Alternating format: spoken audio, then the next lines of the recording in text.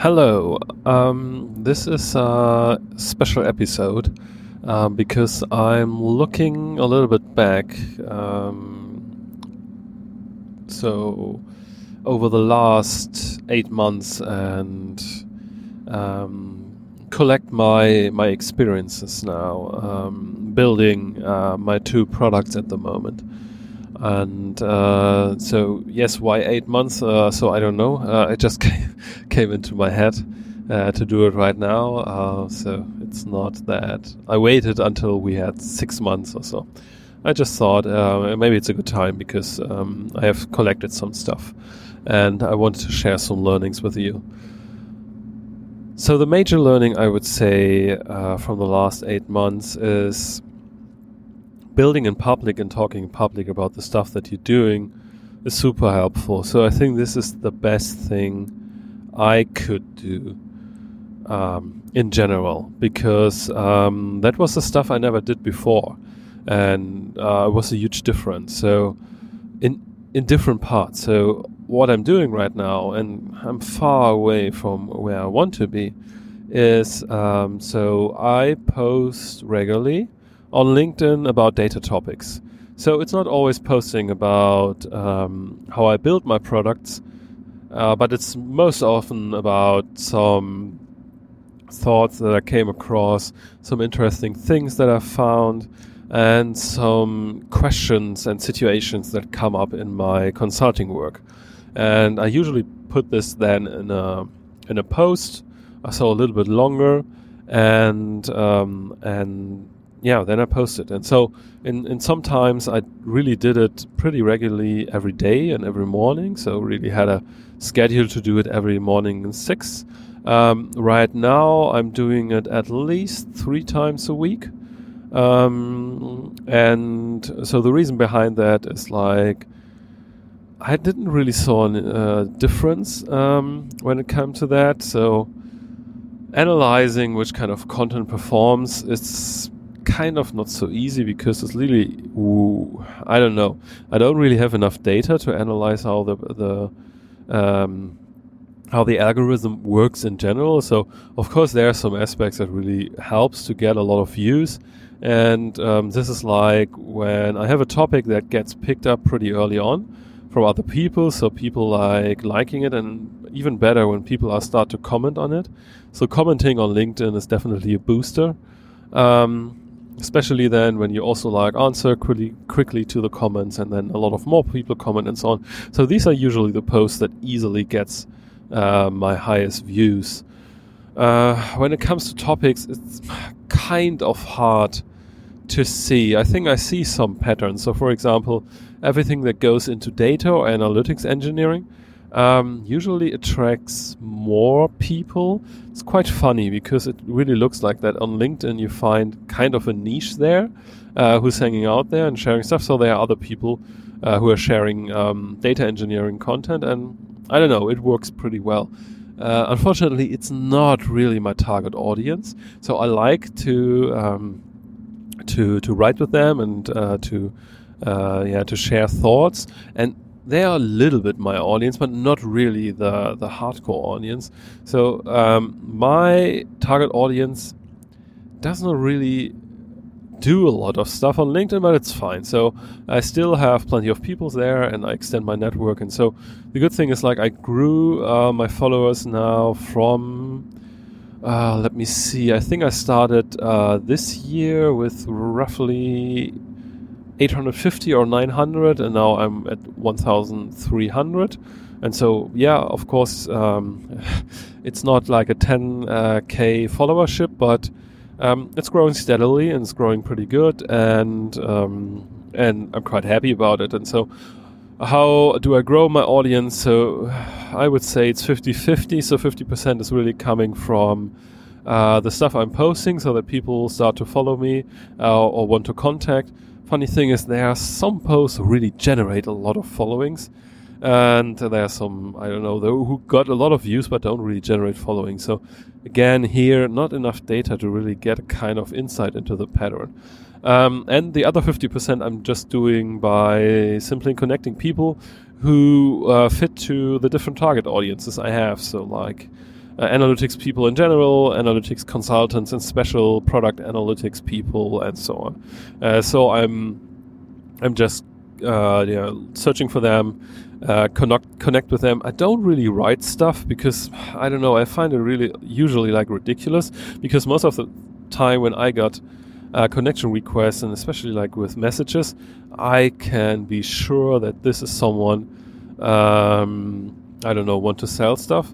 And I guess this is where I a little bit optimize. So I don't write things, so I just connect. And so what then the people see is just my profile image and my tagline, what I'm doing. And so I'm trying to get my profile tagline in a way that it describes what I'm doing, but it does not really sound, let's say, fishy, that I want to sell something. So I experimented a little bit with that. I'm doing it from time to time. This is also the reason why I forgot what I have at the moment. I think at the moment I have something like build data-driven products.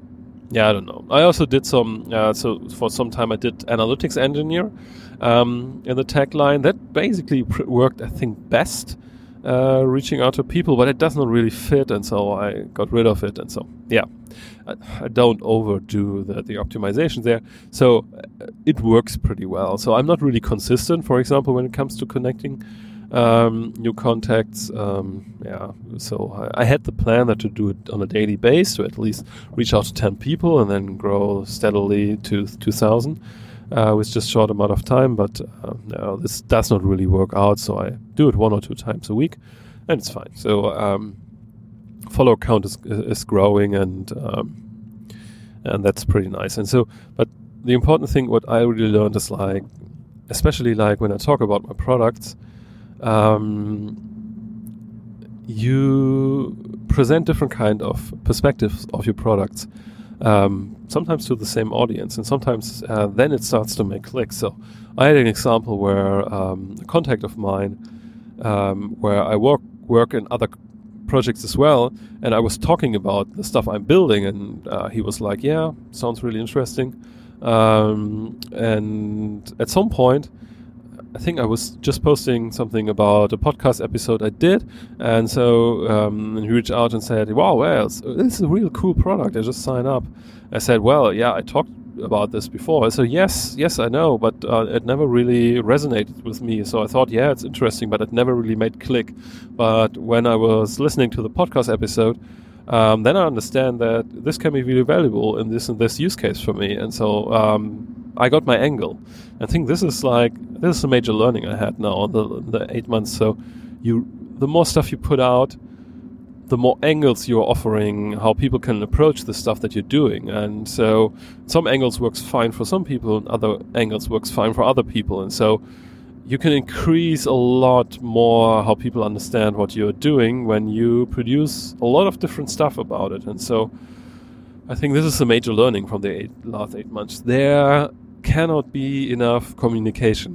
And this is also like what I take away for the next month, is like, I have to get better to really get stuff out. And so I talk too few things about what I'm building right now. And the major problem about this is I don't really find a process. So when I really get into work, I'm not really a very organized person. So I really go through the stuff that I'm just wanted to do. And usually, so I have 2 modes. So one is like I really go deep. And so I usually forget about the things around me. And so usually just try to get, a new feature developed or anything else, or work on a concept. And the other thing is like I'm jumping around different kind of things and tasks I'm doing. And so what where I'm not really good is like to have a process where I take a step back and then say, oh yeah, what have I done? And then just write it down and then maybe just post it. And so it didn't really work out so well. So what I'm preparing right now is like, it started as a side project.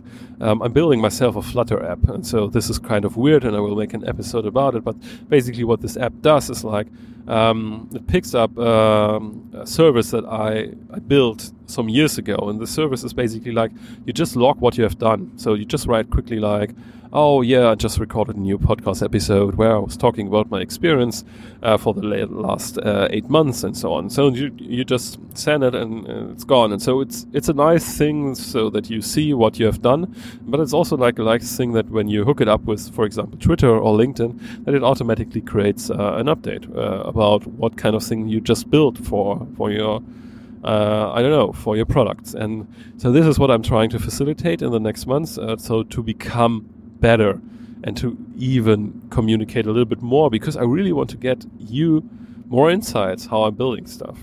So, okay, this is about talking about the stuff, and so the communication thing. And of course, it's kind of a marketing thing in the end for the product itself as well. And we will see how it works out. So right now, I don't have, plenty of leads, but I have good leads. So for both products, roughly 20 to 30 leads. And that's fine. So for about the stuff I'm doing, so they just were created organically. And there's 1 lead a month coming in from the stuff I'm doing. And so since I'm not heavily pushing it, for me right now, it's fine. So it's a good baseline. So when it comes to building the things, what are my learnings there?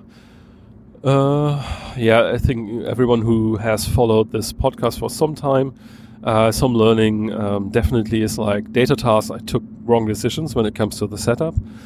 So I decided to use my common approach with separated front-end and back-end. So I have the front-end with React, the back-end with some kind of Python microservice infrastructure, which I used in client projects, but which was not such a good idea in my own project, because in the end, I don't really have one developer who's doing both, so like front-end and back-end.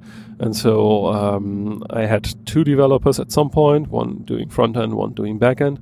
And then at some point I took over the back-end because it was kind of, let's say, 90% ready, and there was some stuff that really was so so closely to what concepts I have in my mind that I saw, okay, it takes so much time to explain that it's easier for me to take over and implement it. But the problem is like this front-end and back-end development is not really good connected. So of course, since it's a small operation, we don't really have good processes for that. We're losing a lot of time with like back and forth, because then something in the back-end is not working, then the front-end has to wait again, and then we have to wait in the front-end until the back-end and so on. So not good. Definitely not a template for a new setup. So this also like the reason why I approach it differently for Mind the Docs, where I just work with one developer, also like different technical setups. So we work this as a Django app, which makes it pretty easy for us to work with connected front end and back end. And I have a developer there who's doing both. And so far, so we're basically 10 days into development, so not so much, but I can still see a lot more progress than in the other project. And so definitely learning next time, start in a setup where you don't really lose too much stuff because of communication, missing processes, because you don't want to spend time on this in the early days. So this is definitely one learning, or maybe like put it to the extreme. So like the little side project I just mentioned, where I'm building myself a Flutter app where I can post my updates. So I'm doing this with a no-code tool called Flutterflow. And so basically I'm doing everything. So I just got the design. So I still have an agency who's doing my designs. And so I got the design for the app, and then because in Flutter it's really nice to build the UI, and so I really love it. And so I just built the UI based on the designs, and then with Flutterflow it's pretty easy to get all the basic functionality into the app, like registration, login, and then writing stuff to Firestore. And so this is even better, because in this kind of scenario, I don't really have to explain anything to someone, and I can really play around with different kind of aspects, even especially like in situations where I'm not 100% sure yet how I will implement it. So this is really great, and so I really love it. And I don't know so right now it's good for apps. I think good for basic apps. So what I'm doing there is not really so sophisticated, and so maybe if they extend it can be definitely a valid approach to just do your first version. Using this kind of no code or really low code tools. And so the app I'm building, I will have some cloud functions running and so on, but this is still like low code. It's not really a heavy thing. And so this is definitely a learning to find the simplest setup possible that allows you to move forward from day one. So would never do it like Data Task, but still like the good thing about Data Task, what I can definitely tell is like I did so many iterations on the concept and how it should look like and so on. So this a lot of thoughts went into this and was a lot of juggling in my mind, and so how it feels and how it looks like, and this helped a lot to shape the product how it is today. And since the development took a little bit longer, I could thought a little bit longer, and so in the end I'm quite happy with the concept I have now in my mind, and I will be happy with the development end result that will be there at some point in the next months. And so the other thing, like this final thing, is like I don't push myself so much anymore. So I was always like, okay, I have to get it ready in April, and then I have to get it ready in July. And so I say, this year is investing. So this year is get everything ready. And so by the end of the year, I have 2 products ready that I can market and that I can sell. And so this is like my plan for the next month. So, this is my summary for the last 8 months.